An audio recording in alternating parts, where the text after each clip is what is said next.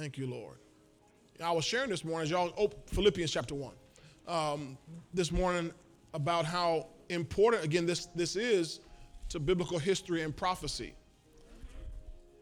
Even when the Antichrist begins to reveal himself, Jerusalem is critical to that. That's right. Because the Antichrist will try to set himself up on the throne the Bible says he's going to set up, Daniel said, the abomination of desolation. He's going to try to establish himself on God's throne. Well, it had to be in Jerusalem for that to happen. So the U.S. has moved its embassy. I believe, what's the nation I told y'all this morning? Guatemala. Guatemala's already said we're moving our embassy. Okay? Now you watch. It'll just be a matter of the next few months. You're going to hear other nations that are going to follow suit because America has already taken the lead and they're going to put pressure. President Trump's going to put pressure. Nikki Haley's going to put pressure. I told you that's a bad girl there. Going to put pressure on these other nations. And it's critical because when the Antichrist tries to set himself up, he's going to set himself up on one of those embassies. I can guarantee you how it's going to happen. It's critical. So this is for us to say, wait a minute, boy, we're getting close to the redemption time.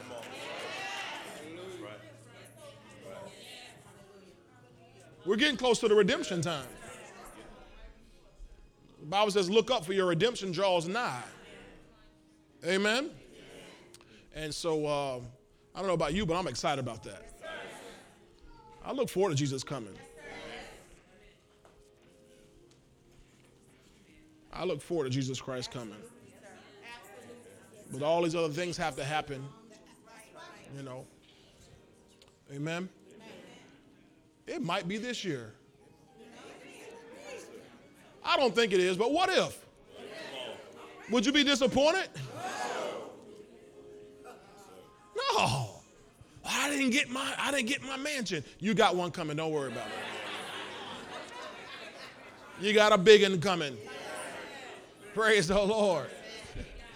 I never did get married. There's going to be the marriage supper of the Lamb. You're not going to miss anything. Praise the Lord. All right, let's read Philippians 1. I'm going to read verse 19 and 20. No, in fact, I'm going to read verse 12, and then we'll skip to verse 19 and 20. Okay? Verse 12 says, but I want you to know, brethren, that the things which happened to me have actually turned out for the furtherance of the gospel.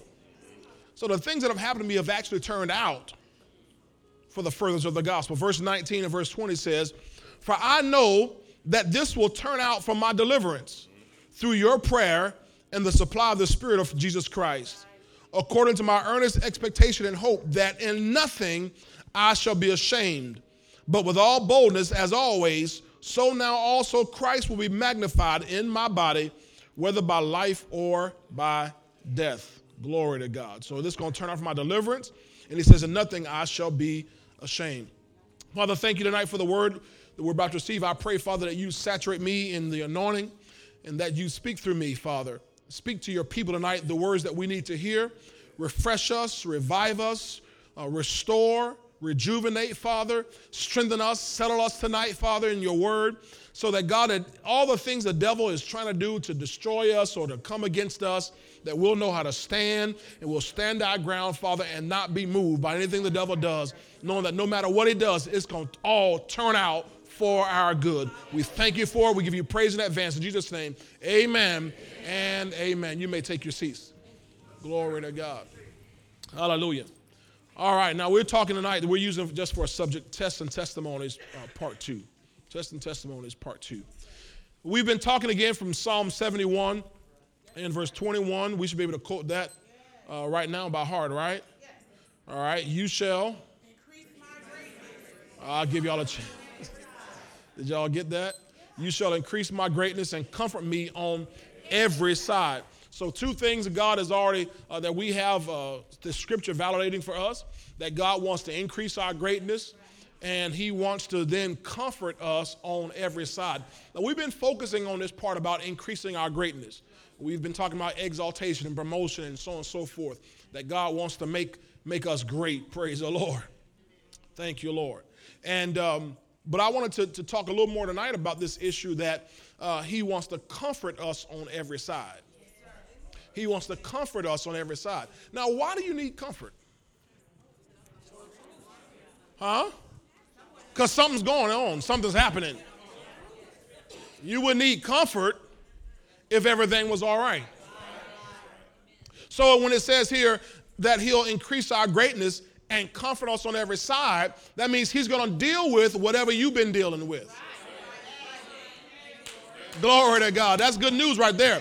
That God is going to deal with whatever you've been dealing with. Anybody here, you've been dealing with anything? I know you may not champion it, you may not shout it out loud on the rooftop, but we've all probably been dealing with something or another. The good thing about God is that no matter what, no matter how hard it may be, God's going to finally deal with that thing that you've been dealing with. Amen? I want to take this same verse, Psalm 71, verse 21, and could you please get that for me in the CEV, the Contemporary English Version, please. The CEV. Glory to God. Let's see what it says here. Hallelujah. It says, you will make me truly great and take my sorrow away. Isn't that good here? So you'll make me truly great. That's good. We know about that. I think we got that down here. But it also says, and take my sorrow away. Glory to God. So there's whatever's been coming against you has had a twofold purpose. To one, keep you from being great, and two, keep you in sorrow.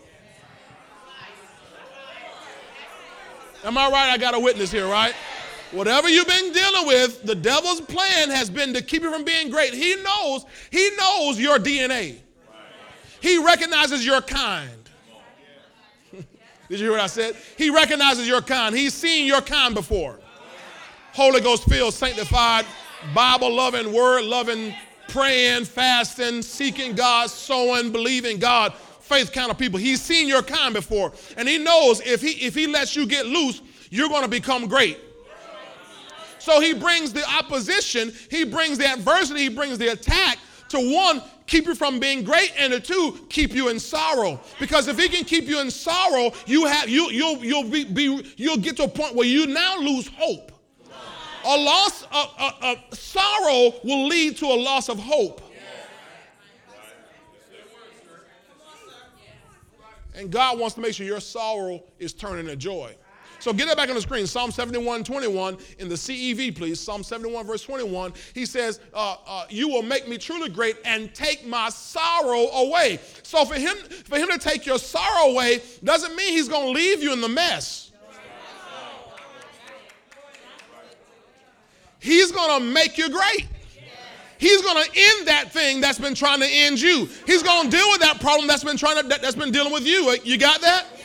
And so he's going to make you truly great and take your sorrow away. Now, what's the opposite of sorrow?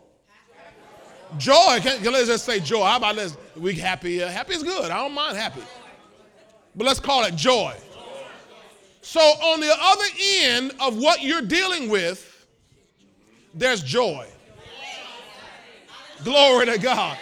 And if you can just maintain your faith, I'll show you this, maintain your confession, not cast away your confidence, there's a reward on the other end. The Bible says surely there's an end or hereafter, and your expectation shall not be cut off, What you're expecting, what you're believing God for, the thing that God placed, that dream, that desire, he put on the inside of you, it's not going to be cut off. The devil's trying to cut it off. He's trying to stop you in your tracks. Glory to God. But he can't stop you. Everybody say, tell your neighbor he can't stop you. Glory to God. All right, now, let's look at this here. I gave you the scripture. This is just a little bit of review here. In Daniel 3, verse 30. Remember that verse here? In fact, they can get it for me on the screen. I don't have to turn to it. Daniel 3, verse 30 says, then the king promoted Shadrach, Meshach, and Abednego in the province of Babylon. And I talked about how this is how they, that word promoted literally means he calls them to prosper, right?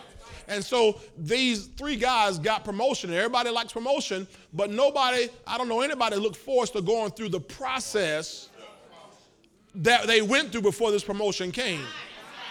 Remember, they were thrown into a fiery furnace because they refused to bow down to Nebuchadnezzar's image.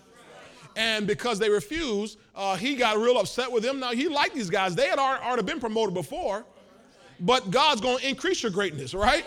And so, but to get to this next level of greatness, they had to withstand a test. They had to withstand adversity. And because they withstood, because they stood, they were promoted again. Y'all got it? All right, now, I said this to you last week, that no Bible character that you know of ever achieved greatness or reached his or her destiny without facing challenges from the devil. There's not one. You name your greatest Bible heroes, and they all face some sort of challenge. They all face some sort of adversity. We all would love to have the testimony of David, but the testimony of David has to include the tests of David. We'd all love to have the testimonies of Joseph, but it would also have to include the tests of Joseph. Until the word of the Lord came to pass, until his word came to pass, the Bible says the word of the Lord tried him, or it tested Joseph. Glory to God. And nobody looks forward to a test. Glory to God. I mean, we're celebrating, kids, I think they started graduating today, is that right? From high school here. And everybody's excited about that, but they had to pass some tests. They had to be challenged. They don't just give away diplomas, I don't think. I mean, they almost doing it. They kind of getting close to giving away. But for the most part, you got to go at least do something. You got to show up and praise the Lord. Pencil and have something. Praise God. Now, so the devil comes in order to bring a challenge or adversity. The Bible calls him our adversary. Turn to 1 Peter 5, please. 1 Peter 5. The devil is an adversary. Everybody say adversary. Now, an adversary means that he's always going to be adversarial. Y'all got that? 1 Peter 5. He's always going to be adversarial, and he's always going to bring adversity. That's what an adversary does. So if you are facing any kind of adversity or an adverse situation, what is an adverse situation? It's something that's working against you. So if you're facing an adverse situation, the devil is behind it. You got it? But he's doing his job. I already told you, he knows your kind. He's seen people like you before. The Bible is replete with stories of people, and he was there for all of them. He saw what happened when people persisted and didn't draw back. And so he comes as an adversary to try to get us from achieving the greatness or walking into our destiny. All right? 1 Peter 5. Let's look at verse 8, please. 1 Peter 5 and verse 8. Are you there? It says, be sober. All right? What's the opposite of sober? Drunk. Okay, so let's be sober or be self-controlled. Be vigilant, which means to be watchful. Okay? Why? Because see what the Bible calls me? Your adversary. He's your adversary. You have an enemy. Okay? He says your adversary, the devil, walks about like a roaring lion, seeking whom he may devour. Watch verse 9. So this is what he's doing, but you don't have to yield to him. The Bible says resist him. How? Steadfast in the faith. So your faith is critical to this right here. So resist him steadfast in the faith, knowing that the same sufferings are experienced by your brotherhood in the world. So when you're going through, don't feel like the devil's just picking on you. The devil always just picking on me. He don't like me. Of course he don't like you. He's your adversary. But he doesn't like your neighbor either. He doesn't like your mama. He don't like your cousin. He don't like your brother. He don't like your friend. He don't like your enemy. He doesn't like anybody. But when you get on God's side and start heading in the right direction, he becomes an intentional adversary to you. He's there to push you back. He's there to keep you from making progress. He's there to keep you and me from moving into what God has for us. You got it? He knows your manifestation is a demonstration of God's glory. You understand that? He knows your manifestation is a demonstration of God's glory. And he's doing everything within his power to keep God's glory from being revealed. He knows a scripture that says that the knowledge of the glory of the Lord shall cover the earth even as the waters cover the sea. He knows that. So he's doing his best to keep God's glory or the knowledge of God's glory from being revealed in the earth. So that's his mission. So he has to work against us because our manifestation, whether that's material or whether it's achieving something, whether it's obtaining something, whether it's receiving something, whether it's doing something, whether it's walking in some divine assignment or some divine purpose, our manifestation is a demonstration of God's glory. You got it? So he's going about, he says, to try to devour us. So the Bible says for us to resist him steadfast in the faith, knowing that the same sufferings are happening to your brotherhood in the world. In the world. All right? Throughout the world is what that means. That's not talking about unbelievers. It means in or throughout the world. Verse 10. But, may the God of all grace, who called us to his eternal glory, by Christ Jesus. See what he's called you to? You see what he's called you to? The devil knows that. He's called you to an eternal or everlasting glory. So the devil's trying to keep you from manifesting that everlasting glory. After, this part you don't like. You don't like this part here. So we'll skip this. We'll skip this. Oh, you want to read it? After. Come on now. It's part of the process here. There's glory coming. There's glory coming. I reckon that the sufferings of this present time are not worthy to be compared with the glory that shall be revealed in us. Hallelujah. For our light afflictions, which are but for a moment, are working for us a more exceeding and eternal weight of glory. You got that? So, after you have suffered a while.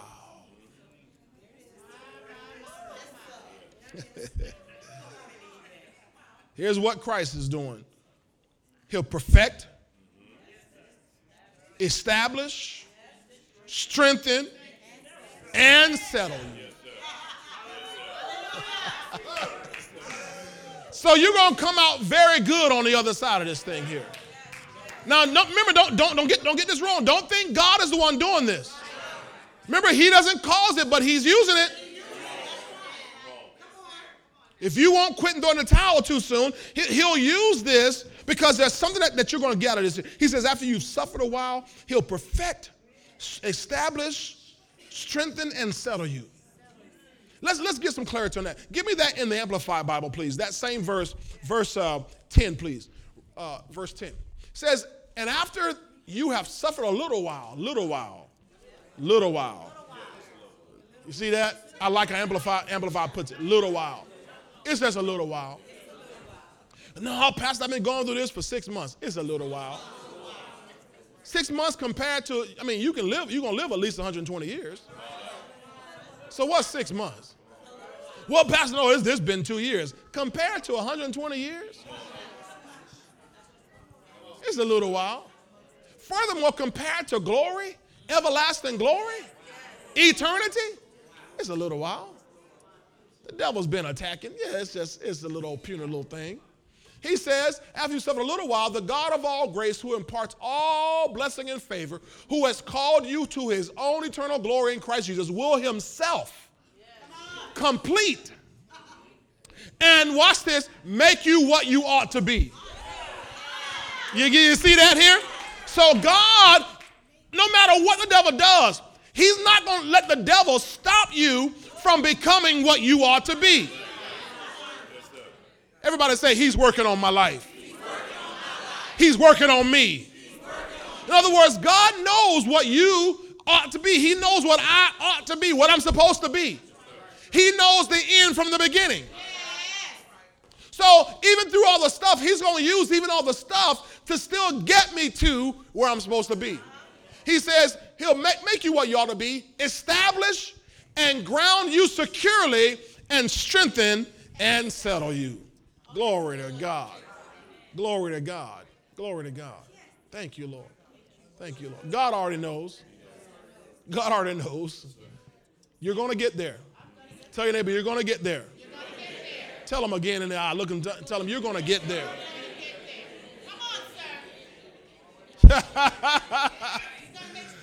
He's going to make sure of it. That's what I want to get across to you tonight. God is working on this thing here. You're not in this thing by yourself. God's going to make sure, just as long as you don't quit. Just as long as you don't throw in the towel, God's going to make sure you get to where you're supposed to be. He knows, Jeremiah 29 verse 11, the plans he has for you. Plans to give you a hope and a future. Plans to give you an expected end, an expected end, an expected end. Glory to God. Now, all right, so let's look at this verse 10. Give me this also in the Living Bible. In the Living Bible. Let's try that one. Let's try that one. Y'all got this so far? All right. 1 Peter 5 verse 10 in the Living Bible. Hallelujah. We got it, TLB. TLB. All right. Verse 10. After you have suffered a little while, our God, who is full of kindness through Christ, will give you his eternal glory. Watch this next part. He personally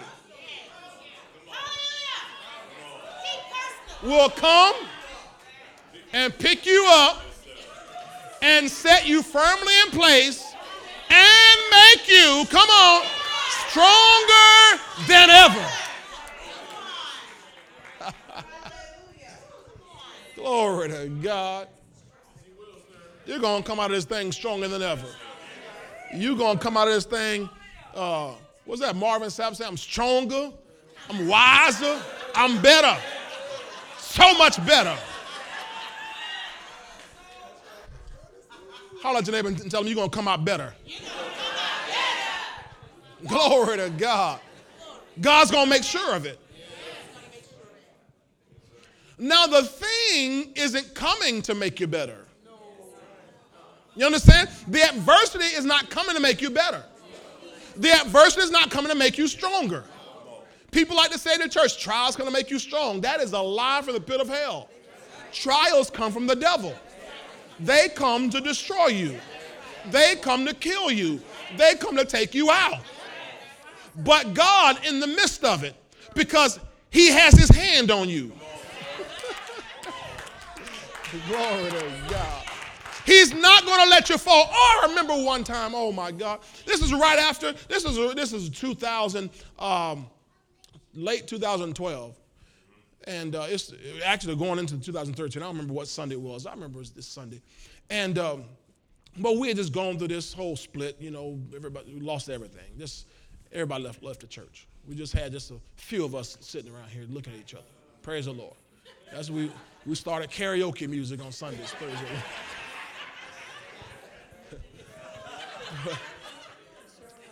I mean, just a lot of, just ministries, just a bunch of ministries folded in the church. People just left, gone. And I remember I'm standing right there at that front door right there, looking outside. I'm praying. I'm saying, this is before service. I said, Lord, because as a pastor, what do I do? I just lost most of my leadership in the church. We have nothing. No warning. This is not like, you know, we're going to start a new church. We'll give you 6 months advance. This is like, wham! But I was intent. I'm not going to quit. I ain't going nowhere. God, I don't know what this is. I don't know why this happened, but I'm not going anywhere. I trust you. And I'm standing right there at that door. I'm looking out into that open field. And I'm talking to God. And God said to me, I am not going to let you fail. I said, what? He said, I am not going to let you fail. Do you know at that time, boy, all of a sudden, I came back with a different attitude. I said, praise God, we got a brand new church. Y'all remember that? Remember that? I said, well, we got a brand new church. Now I wasn't thinking about who left. I was thinking about who showed up. He personally came to, oh my God, to pick me up, set me firmly in place, and make me stronger than ever. If you just hold out, if you just endure, God's going to personally, oh my God, personally come. He's not sending Moses and Elijah. He's not sending an angel. He's going to personally come by. Devin, I got you. I got you. I want you to know I got you, son. Don't you worry about a thing. I got you. He personally come pick you up, set you firmly in place, and make you stronger than ever. Oh, praise the Lord. Give me that same verse in the Message Bible, please. Message translation. The Message translation. You see this? The suffering won't last forever.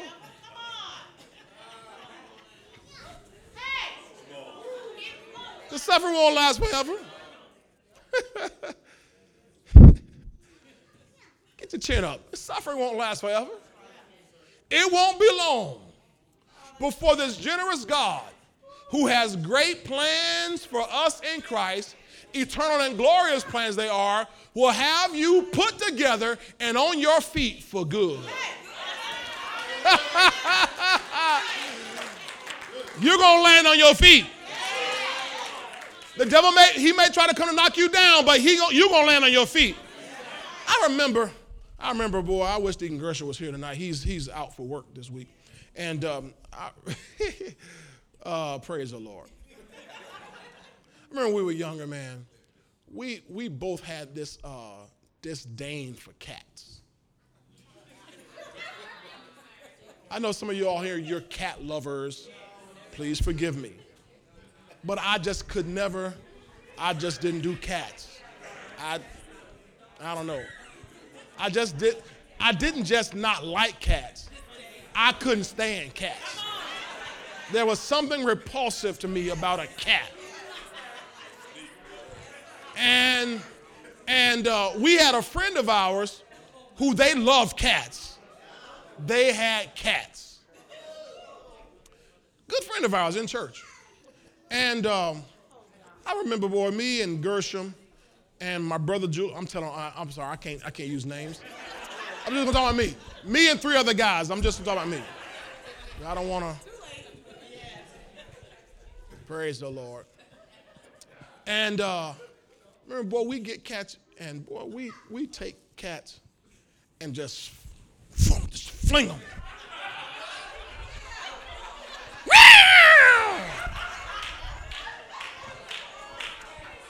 I'm serious. This was, we're teenagers now. You know what I'm talking about? We're not grown men. Some of y'all upset. I apologize.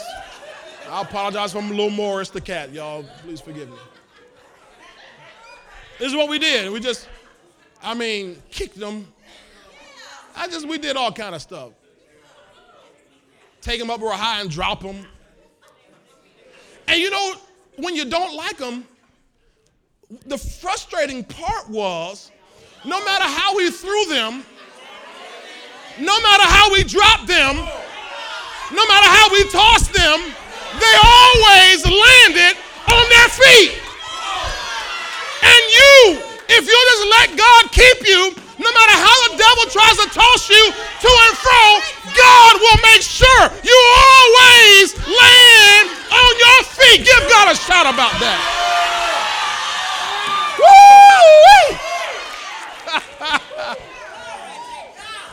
God's going to make sure you always land on your feet.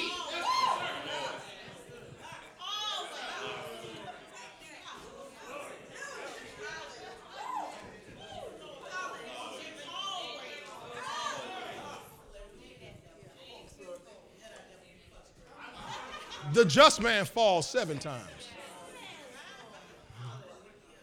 but it gets back up every time. Mm-hmm.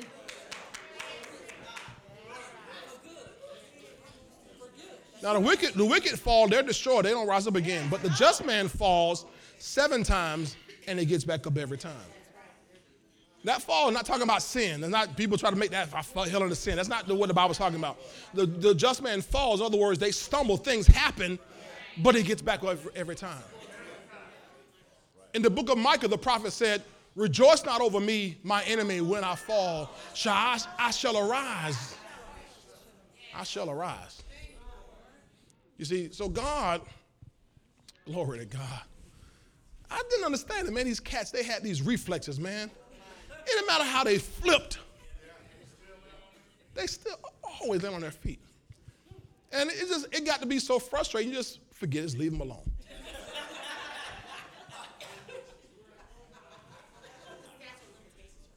Glory to God. Glory to God. The devil he's just going to have to leave you alone. I came at them one way, they stood up. Came against them in their finances, and they still. I tried to attack their body, and they still. I got all up in their children, and they still. Come on now. They just kept landing on their feet. Glory to God. So that's what happened for you. You land on your feet. Now, I established this last week. I hope you all got it. That the persecution, the afflictions, they're not from God, right? Y'all remember that? James 1:17, Pastor Kim, in fact, quoted this early in the service that said, every good gift and every perfect gift is from above. All right? Then we looked at Psalm 34. Give me Psalm 34, verse 19. Psalm 34, verse 19. That says to us, many are the afflictions of the righteous, come on, but the Lord delivers him out of them all. So the afflictions of the righteous are many, but God, the Lord, delivers you out of them all. So we can reasonably assess and deduce just based on what makes sense that if God's the one delivering you, he's not the one putting you in it. It wouldn't make any sense for him to put you in something only to have to get you out of it. So that's just to make sure we know that any affliction, any adversity, any trial, any tribulation is not from God. It is from the evil one. You got it? Okay, so God doesn't cause trouble. God delivers us out of trouble. Okay? God does not cause trouble. He delivers us out of trouble. Now let's look at Psalm 68 because I wanted to make sure you saw this here. Because when you read through Scripture, you can, without understanding the Hebrew language and the Hebrew verb tenses, you can mess up something and make a mistake in thinking God's trying to do something to you. Psalm 68 Psalm 66 and verse 8. Got it? Oh, bless our God, you peoples, and make the voice of his praise to be heard, who keeps our soul among the living. See that? And does not allow our feet to be moved. Right? For you, O God, have tested us. You have refined us as silver is refined. You, verse 11, it seems to change here, doesn't it? You brought us into the net. You laid affliction on our backs. Now, this looks like God's doing this. You have caused men to ride over our heads. We went through the fire and through water, but you brought us out to rich fulfillment. So it looks like here, when you get down around verse 10, 11, and 12, like God's doing this to you. But we understand that that would make God schizophrenic or bipolar or something. And he's not. God's not. God is not double-minded. Okay? So give me that same verse. Give me verse 12. We'll just go right there. Verse 12 in the Passion Translation, the TPT. I think I sent that to you. I know we don't have it in our system. Verse 12. Instead of saying you caused. Notice what it says. Because if you were to pull up your concordance or you look your Bible app, whatever, and every translation will see, they will not use the word caused. They'll use the word either allowed or let. Because God does not cause these things to happen. But he will allow. So notice what it says here. You've allowed our enemies to prevail against us. We've passed through fire and flood, yet in the end, you always bring us out better than we were before, saturated with your goodness. Praise the Lord. All right? So although he allowed men to ride over our heads, although he allowed the adversity, although he allowed the affliction, he causes us really to come out better on the end. King James in this same verse at the end says, you brought us out into a wealthy place. That's what God will do. So all the things that people do will come against you, he'll bring you out into a wealthy place. Same thing happened when you notice what happened with the story of 1 Samuel 30, David. Remember David and his men? They were in this city called Ziklag. And while they're out fighting another army, the Amalekites, I believe it was, they came against them and they burned down the whole city with fire, took all their wives, took all their children, took all their cattle and silver and gold, took all their stuff. Right? You allowed men to ride over our heads. Now, God didn't cause it. This is what happened. But you know what happened at the end? David inquired of the Lord, should I go after them and recover? Yeah, surely go after them and recover all. So David went and found the enemy. Not only did he get his wives and his children back, all their wives and all their children, and all their stuff back, but they got all of the Amalekite stuff back and all the stuff the Amalekites had got from everybody else. So God brought them out into a wealthy place. So God didn't cause this, but he used it. Right? We brought this up last week, Jehoshaphat in 2 Chronicles 20. Jehoshaphat's sitting there and he gets attacked. He and the children of Judah get attacked by 5 nations, greater than they are. Come against them, and God didn't cause that, but God used it. God, we don't know what to do, but our eyes are upon you. God told them, send out a praise team to go out there. Let them sing and sing praise to the Lord. And the Bible says God set ambushments against those other 5 enemies. And the next thing we know, they go out there and the angels that slaughter these other people. And the Bible says that Jehoshaphat and the people spent 3 days gathering spoils from the enemy. So God's going to always bring you out into a better place. So what I'm saying to you is, anytime the devil brings adversity to you, anytime he brings trial or tribulation to you, I'm not saying be happy about it. But I'm saying rejoice in tribulation. That's what the Bible says. Rejoice in tribulation. Glory to God. Because all these things that come, you got to see, wait a minute, here's another opportunity for God to make me better off than I was. Because what the enemy always means for evil, God can turn those things for good. Glory to God. Anybody know about martial arts? Okay, nobody. Nobody. I don't know.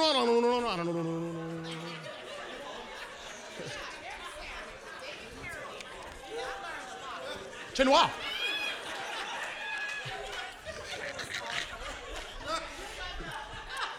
It's time to go to the door. Where's your daughter? Right? Praise the Lord. I forgot what I was going to say now. Oh, in martial arts, Kirkland brought this up this morning at prayer time. In martial arts, what you're taught is when your opponent comes against you, you use their energy, their strength against them. So the harder they come at you, you just simply do a maneuver and their own force, their own energy will hurt them. Are you hearing this? I told them this morning the same thing I teach Deke Robert in baseball. When our kids, when they get, oh man, we're facing this pitcher, and this pitcher throws a 60-mile-an-hour fastball, for little kids. And I tell them, hey, that's great. The harder he throws, the better for you. Because if you understand the laws of physics, when you take the energy he used in throwing that ball, because that ball, that kinetic energy is coming. Am I right about that kinetic energy? It's coming, and all you got to do is just make contact with the ball. You don't even have to swing really hard. The faster it's coming, you just make contact, and that energy now goes back, bam. Return energy, is that what it's called? Praise the Lord. So what I'm saying, when the devil comes against you, all the energy he's mustered up to try to destroy you, God will help you flip the script on him and make it better than it was when you went in. Y'all got it? Nothing and no one can stop God's purpose and plan for your life. Did you hear what I said?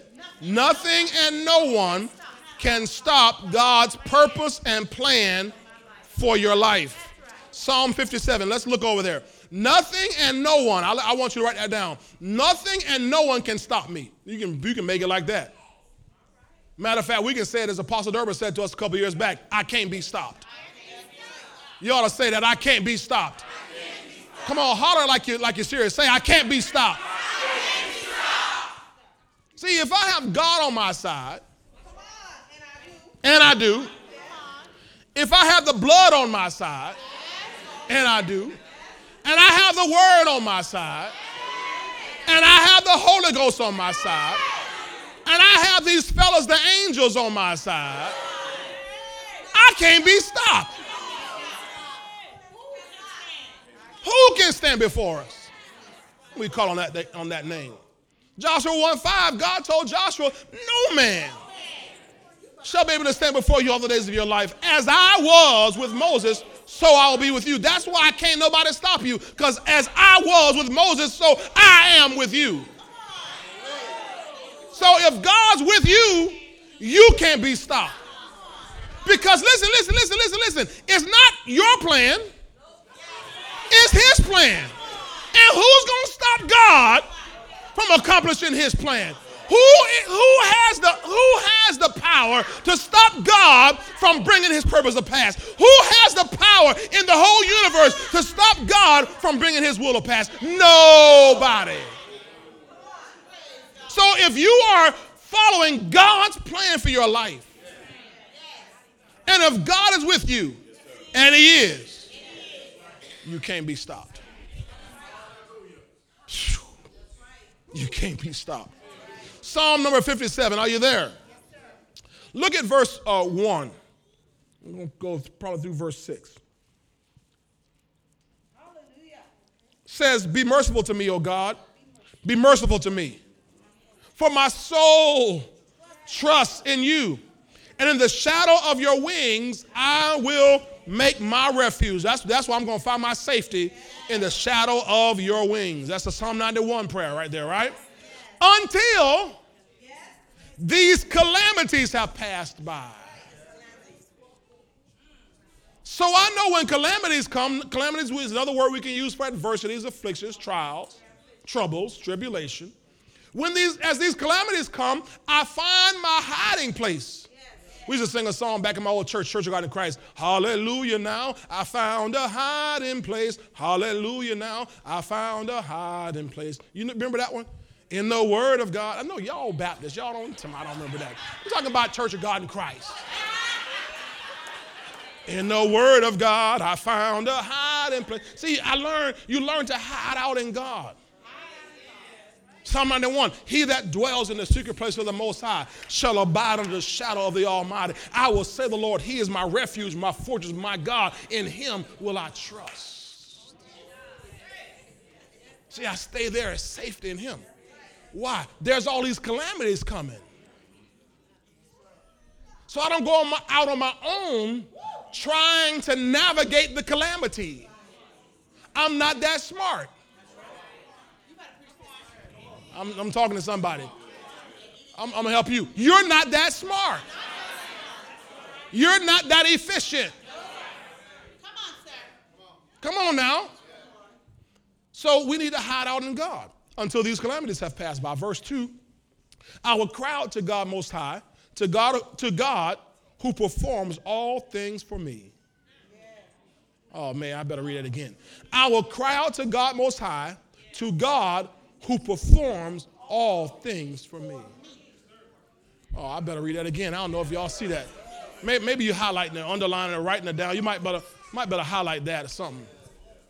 Get your pen or something, a crayon or something. I will cry out to God Most High, to God who performs all things for me. Anybody need God to perform something for you? God, I need you to just do something for me. Perform. I need you to show out for me. Put on a show. Perform. Put on a show for me. That's what he said he wants to do.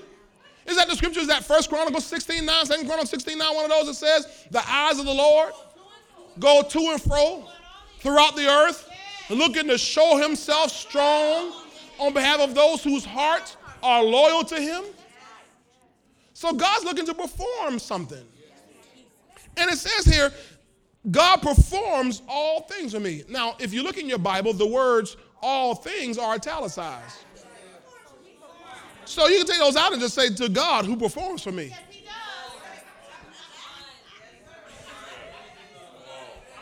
Can I tell you something?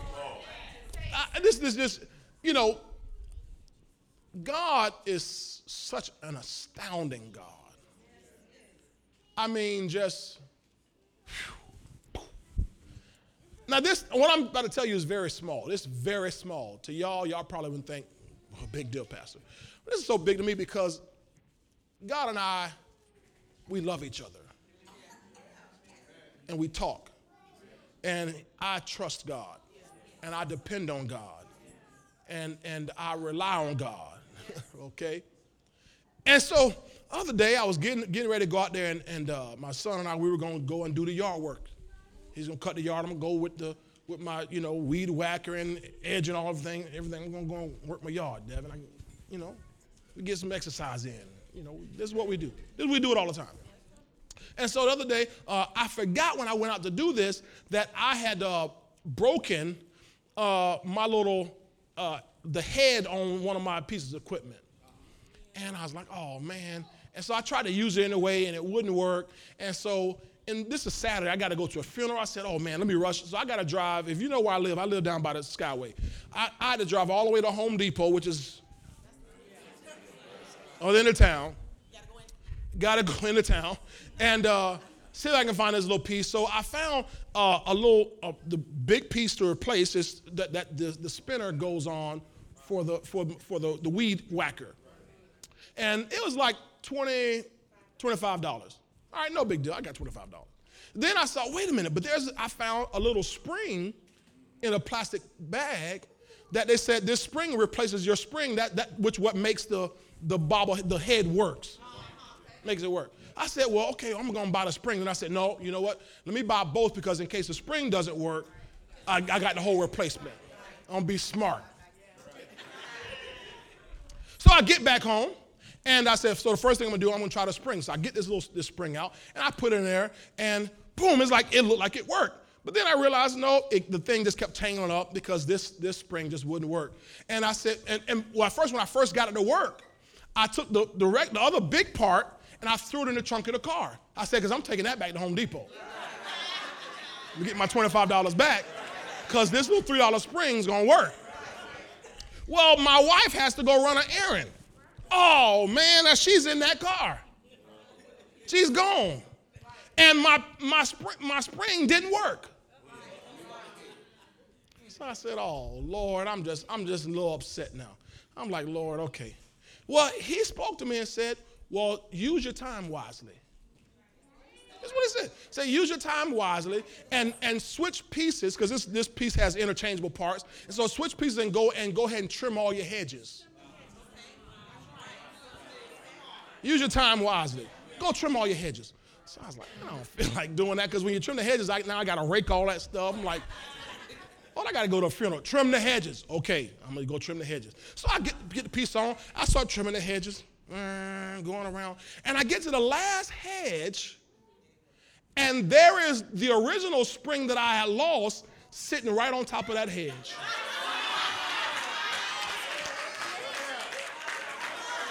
I said, well, I wonder if it works. I put that spring back in that thing, and bam, there it is, working everything. I said, thank you, Lord.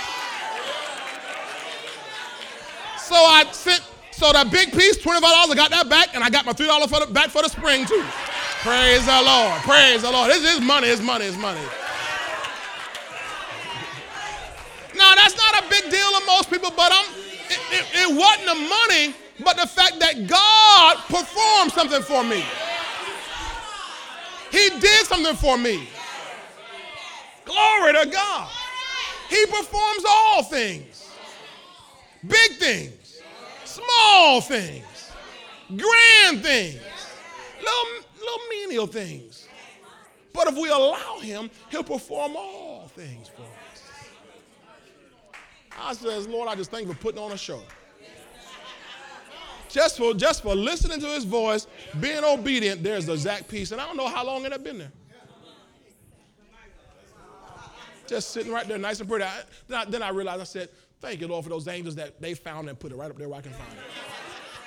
See, now I'm conscious of, Dad preaching about, I'm more conscious of those angels. Yeah, I don't know. Praise the Lord. All right, let me go back. Let me finish. That's just one of my testimonies for the week. Hallelujah. So he performs all things. Oh, man, I got 3 minutes left. Verse 3. He shall send from heaven and save me. Now, who is he sending?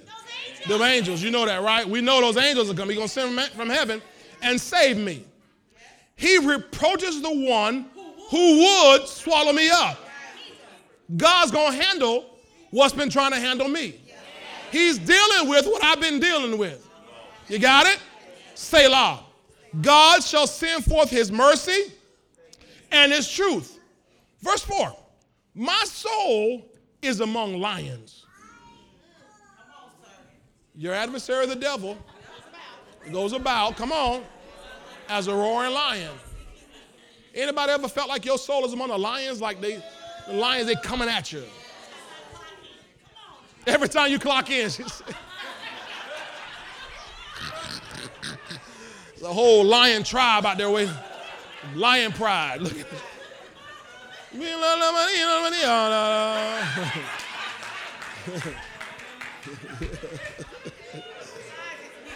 Praise the Lord. You're dealing with Scar and all the hyenas and everything. My soul is among lions. I lie among the sons of men who are set on fire, whose teeth are spears and arrows. In other words, these people, they're hot. They're hot about trying to come against you. Do you know, oh my God, do you know there are people that are hot about you? They hot about your success. They are hot about the fact that you got married and they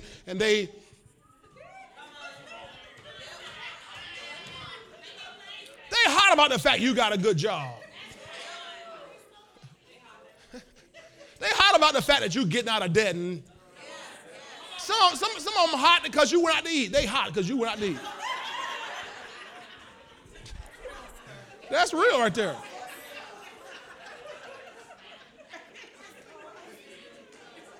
Whose teeth are spears and arrows, and their tongue a sharp sword. They're talking about you. They're talking about you. I have news for you. They're talking about you. I'm talking about any of y'all go to this church, they talk about you. I'm just gonna let you down and tell you real quick. They are talking. The moment they find out you go to that church, she told me that with people on the job. You go to that church. Oh, with that pastor? Yeah, that church. Yeah, that pastor.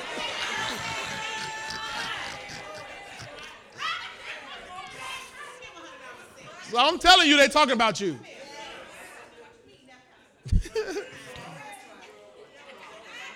But let's keep going now. But in the midst of all that, here's my response. Be exalted, O God, above the heavens. Let your glory be above all the earth. Now watch verse 6. They have prepared a net for my steps, trying to trip me and trap me.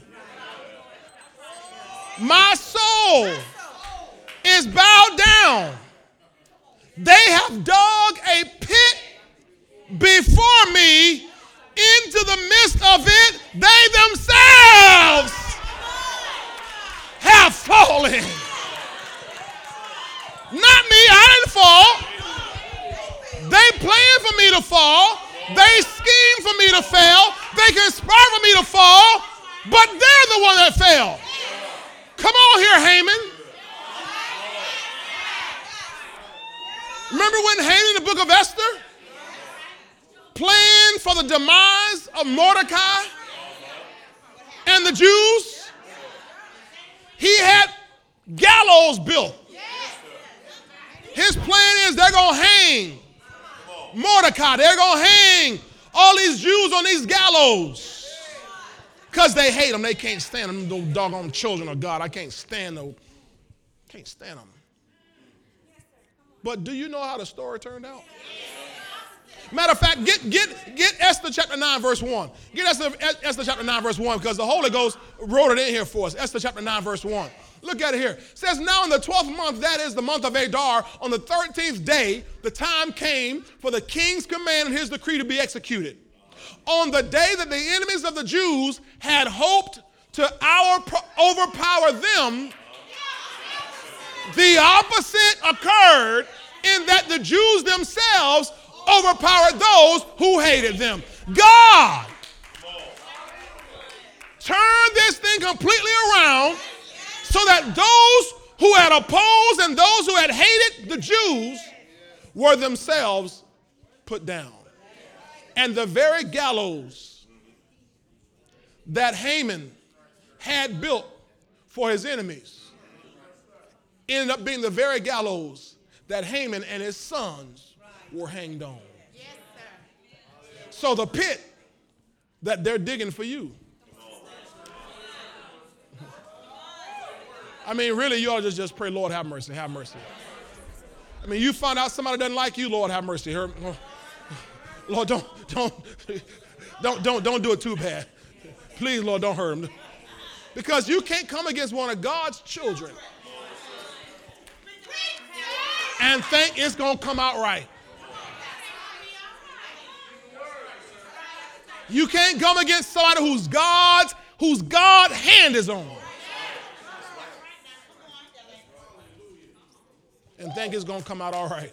It's not going to come out all right. As a good friend of mine used to say, it ain't going to turn out like you think. Tell your neighbor, it ain't going to turn out like you think.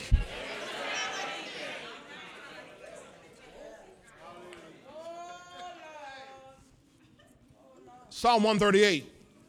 While we're still camping in this book of Psalms, Psalm 138. Glory to God. Glory to God. Boy, God has something good in store for you. And he's going to make sure you get there. Woo-wee. He's going to make sure you get there. Oh, God. Oh, get this. All right, let me try to get down just a few more minutes here. Psalm 138, verse 7. 138, verse 7, you see that? Though I walk in the midst of trouble, you will revive me. You will stretch out your hand against the wrath of my enemies, and your right hand will save me. The Lord will perfect that which concerns me. The Lord will perfect, or the Lord will complete, or he will finish that which concerns me. So God knows the plan he has for you, and he's going to make sure he perfects it. He's going to make sure he completes it. God. Now, it didn't say I will perfect it. It says God will perfect it. God is the one behind it. This isn't your plan, it's God's plan. This ain't your dream, it's God's dream. It's not your purpose, it's God's purpose. And so God's going to make sure it comes to pass. Your mercy, O Lord, endures forever. Do not forsake the works of your hands. How could God forsake you? You're the work of his hand. So God created you, and then he created something for you to do. He created some things for you to have. You're the work of his hands. So God's not going to forsake the work of his hands. He's going to perfect those things that concern you. Praise the Lord. Hallelujah. Ephesians chapter 1, verse 11. Can I keep going here? We got a few more minutes. We'll give the kids a few more minutes. Praise the Lord. God knows, I told you this last week, how to repurpose every situation and turn it around for his purpose and for your good. You hear that? God knows how to repurpose every situation and turn it around for his purpose and for your good. Ephesians chapter 1 and verse 11 says, in him also we have obtained an inheritance, being predestined according to the purpose of him who works all things according to the counsel of his will. So God works all things according to the counsel of his will. Glory to God. You know, they're still trying to figure out how did Donald Trump become president? They're like, what happened? He didn't even really want it. He said that. He said, I didn't really even want it. He was just playing. He had already, before the election, had already begun a plan on shutting his offices down to go back to his business because he wasn't really thinking, listen, this is just for my ego, man, to prove I can do something. I really don't want to be president. I mean, you understand, for him, being president was a step down in his lifestyle. It's a step. He didn't really want to be president. So now they said, well, the Russians got involved. The Russians did it. The Russians on Facebook. Now, what I'm saying is, I don't know. What I do know is God knows how to work all things according to the counsel of his will. Come on now, let's be honest. If I had to choose, that wouldn't have been my first choice to be the one God would use for all this. You understand? But God works all things. Are you hearing what I'm saying to you? According to the counsel of his will. So even the things the devil brings against you, God can rework it according to his plan. You got it? Thank you, Lord. 1 Corinthians. 1 Corinthians. Are y'all getting anything out of this tonight? Is this helping you in the little bit and the least bit tonight? All right. Understand, God's working this. Now remember, the devil is the one doing all this stuff. Okay? Now I want to give you a little heads up information here. The devil is not as smart as you think. You understand that? The devil is not as smart as you think. People many times give the devil divine attributes. The devil is not God. The devil is not omniscient. He's not omnipresent. He's not omnipotent. What does omnipotent means? All powerful. The devil is not all powerful. The devil doesn't have any power. The devil doesn't have any power. Jesus said, all power is given unto me. So the devil can't have any power. Hello? The devil does not have any power. So stop giving him credit for having power. He doesn't have any power. Jesus said, all power is given to me. Got it? He's not omnipresent. He's not everywhere at the same time. The devil has to go. When God asked the devil, hey, where you been? He said, I'm going to and fro through the earth. He goes from here to here. He's not everywhere at the same time. So if he's messing with Tamara, he's not messing with me right now.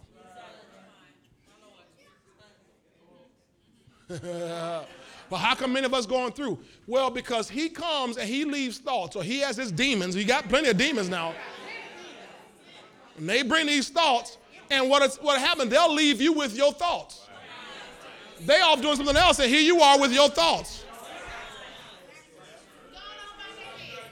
They're going about their business, and you're sitting there not taking thoughts captive to the obedience of Christ. The devil's moved on. He's been gone.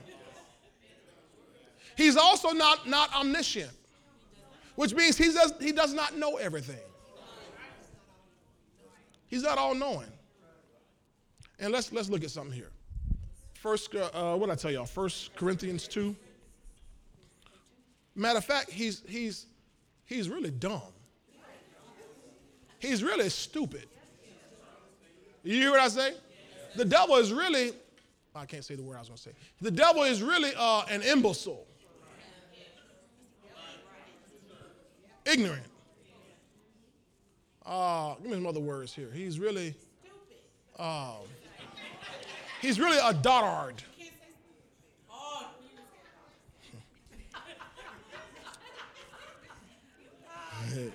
1 Corinthians 2, are you there? Verse 6. Verse 6 says, however, we speak wisdom among those who are mature, yet not the wisdom of this age, nor of the rulers of this age, who are coming to nothing. Got it? So the rulers of this age are coming to nothing. Right? Verse 7, but we speak the wisdom of God in a mystery, the hidden wisdom which God ordained before the ages for our glory. Now watch verse 8. Which none of the rulers of this age knew. For had they known, they would not have crucified the Lord of glory. Is that clear to you? So the rulers of this age, Satan and all his principalities and so forth, they didn't know what they were doing. Because if they had known that millions and millions and millions of believers were going to rise up in power and glory, they would not have crucified the Lord of glory.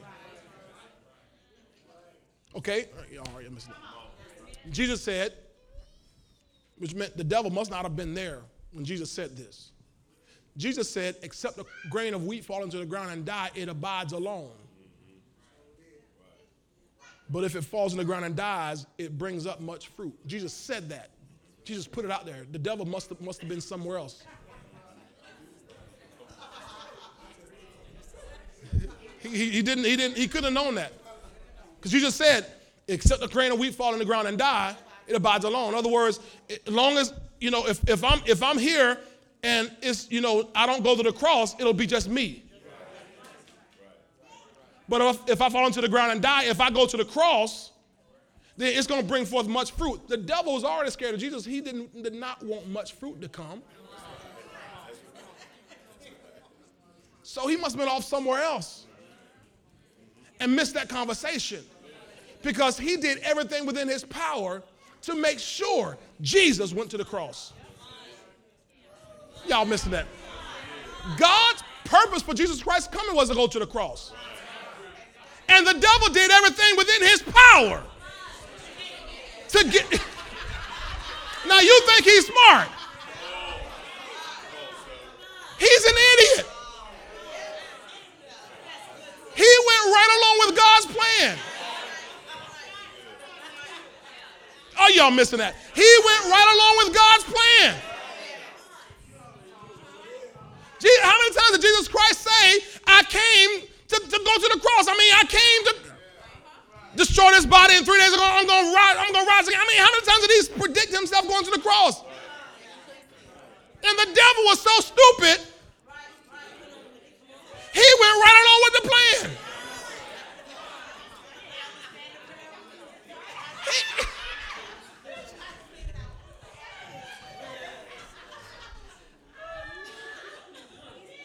My point to you is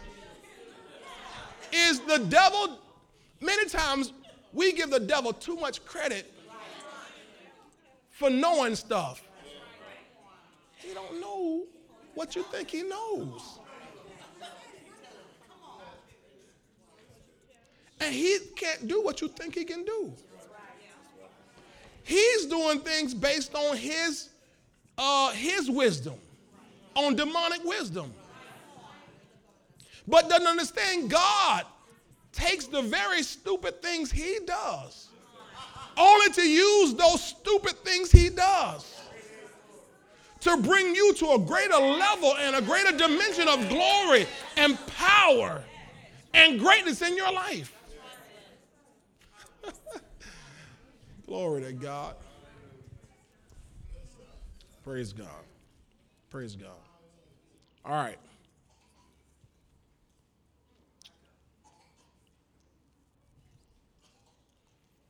Did we read Psalm 138 and verse 7? Yeah, we did. We did. All right. Let's read two more places. Let's go two more places here. Philippians chapter 1. Philippians chapter 1. Y'all see this here tonight? Don't be afraid of the devil. Don't give him a second thought. He's a coward, and he's a stupid coward.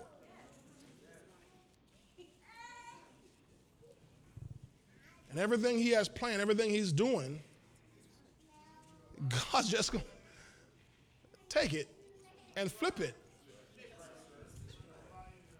A lie and the truth ain't in him. Philippians 1 and verse 3. I thank my God upon every remembrance of you always in every prayer of mine, making requests for you all with joy, for your fellowship in the gospel from the first day until now. Verse 6. Watch verse 6. Being confident of this very thing, that he who has begun a good work in you will complete it until the day of Jesus Christ. So if God has begun anything in your life, he is going to complete it. He is going to do it. He is going to perform all things for you. He's going to perfect those things that concern you.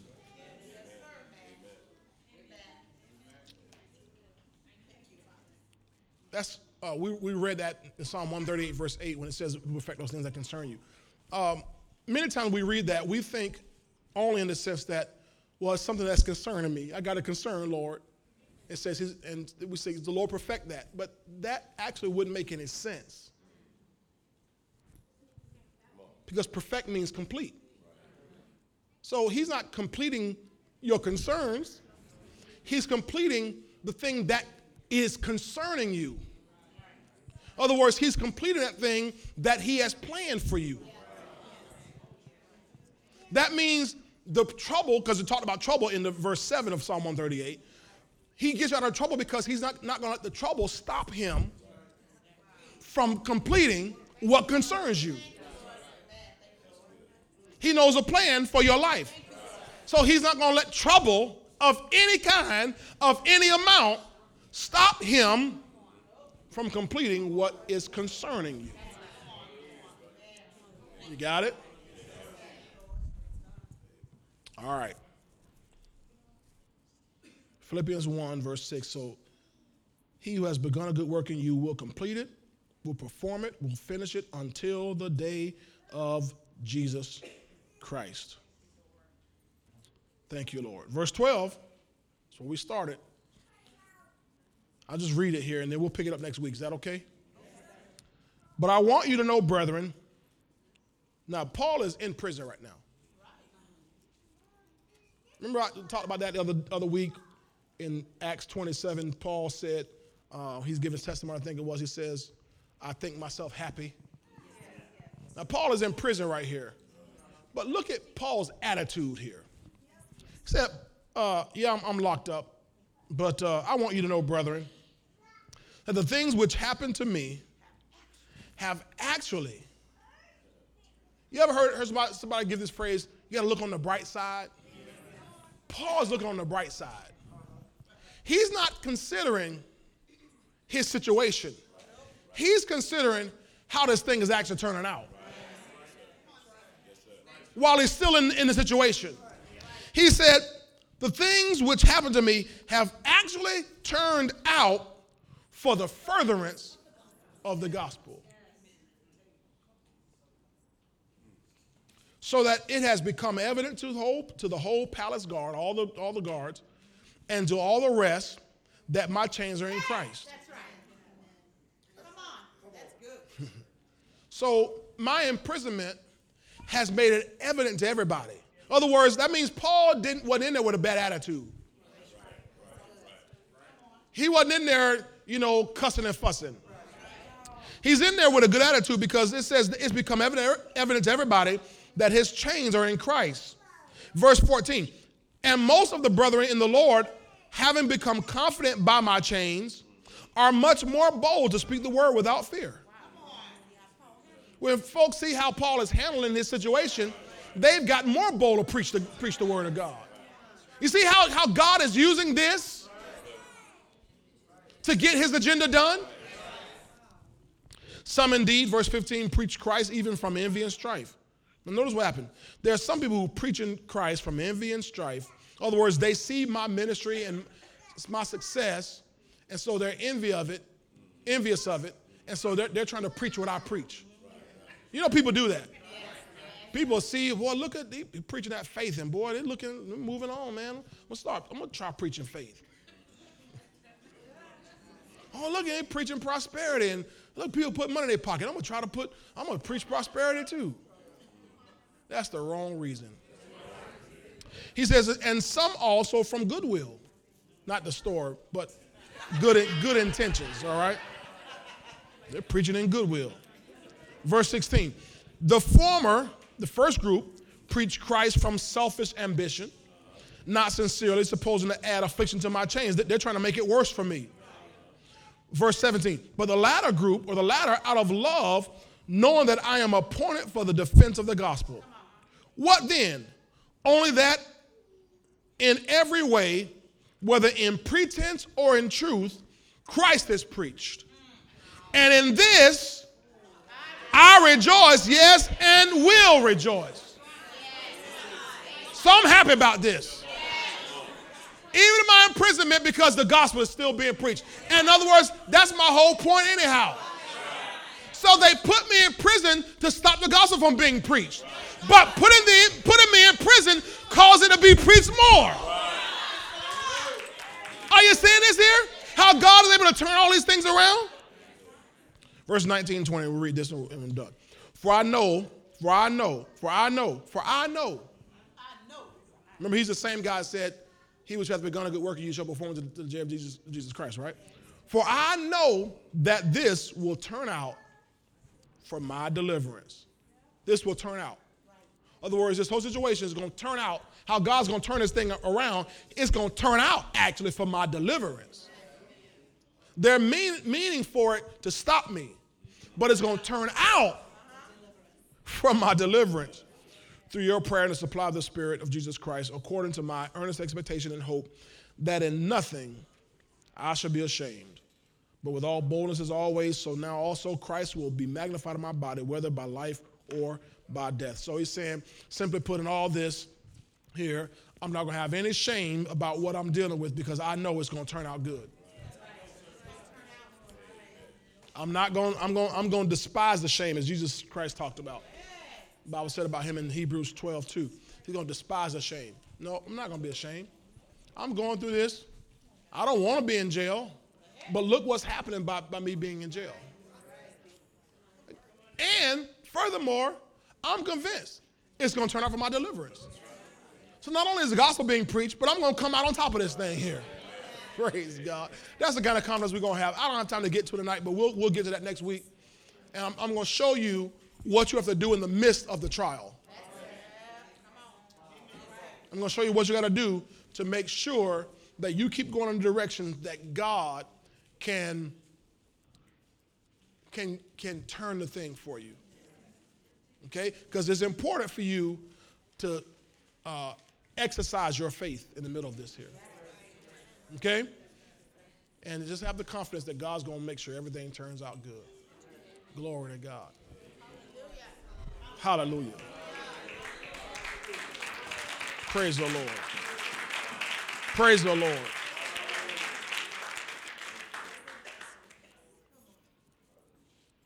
That was in Psalm 57 where it says, God performs all things for me.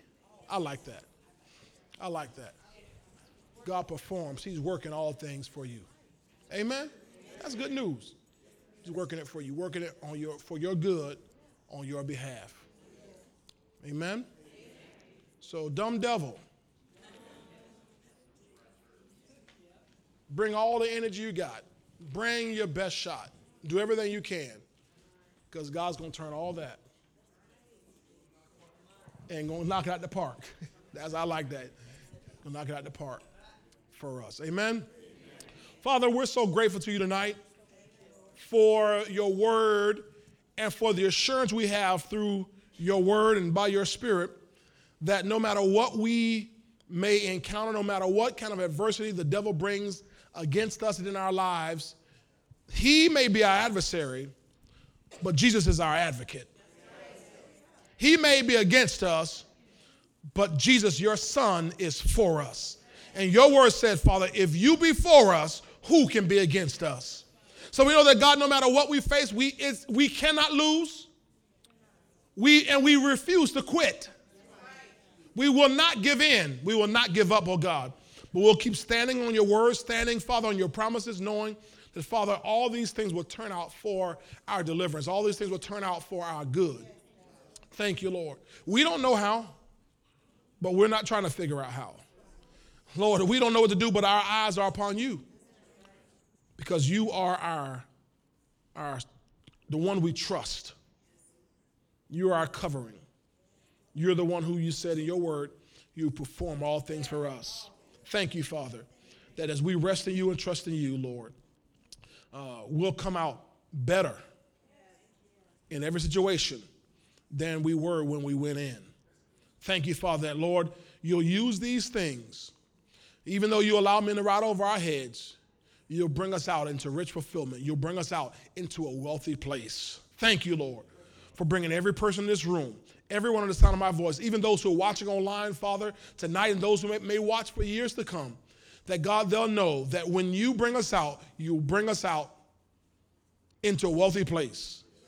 You'll bring us out with silver and gold, and not one among us will have no lack. We'll not need any aid or support from anybody, Lord, because you're the Father who takes such good care of your children. We give you praise and thanksgiving for all these things. We pray in Jesus' name. Amen. And amen. Put those hands together tonight and give God a great hand of praise.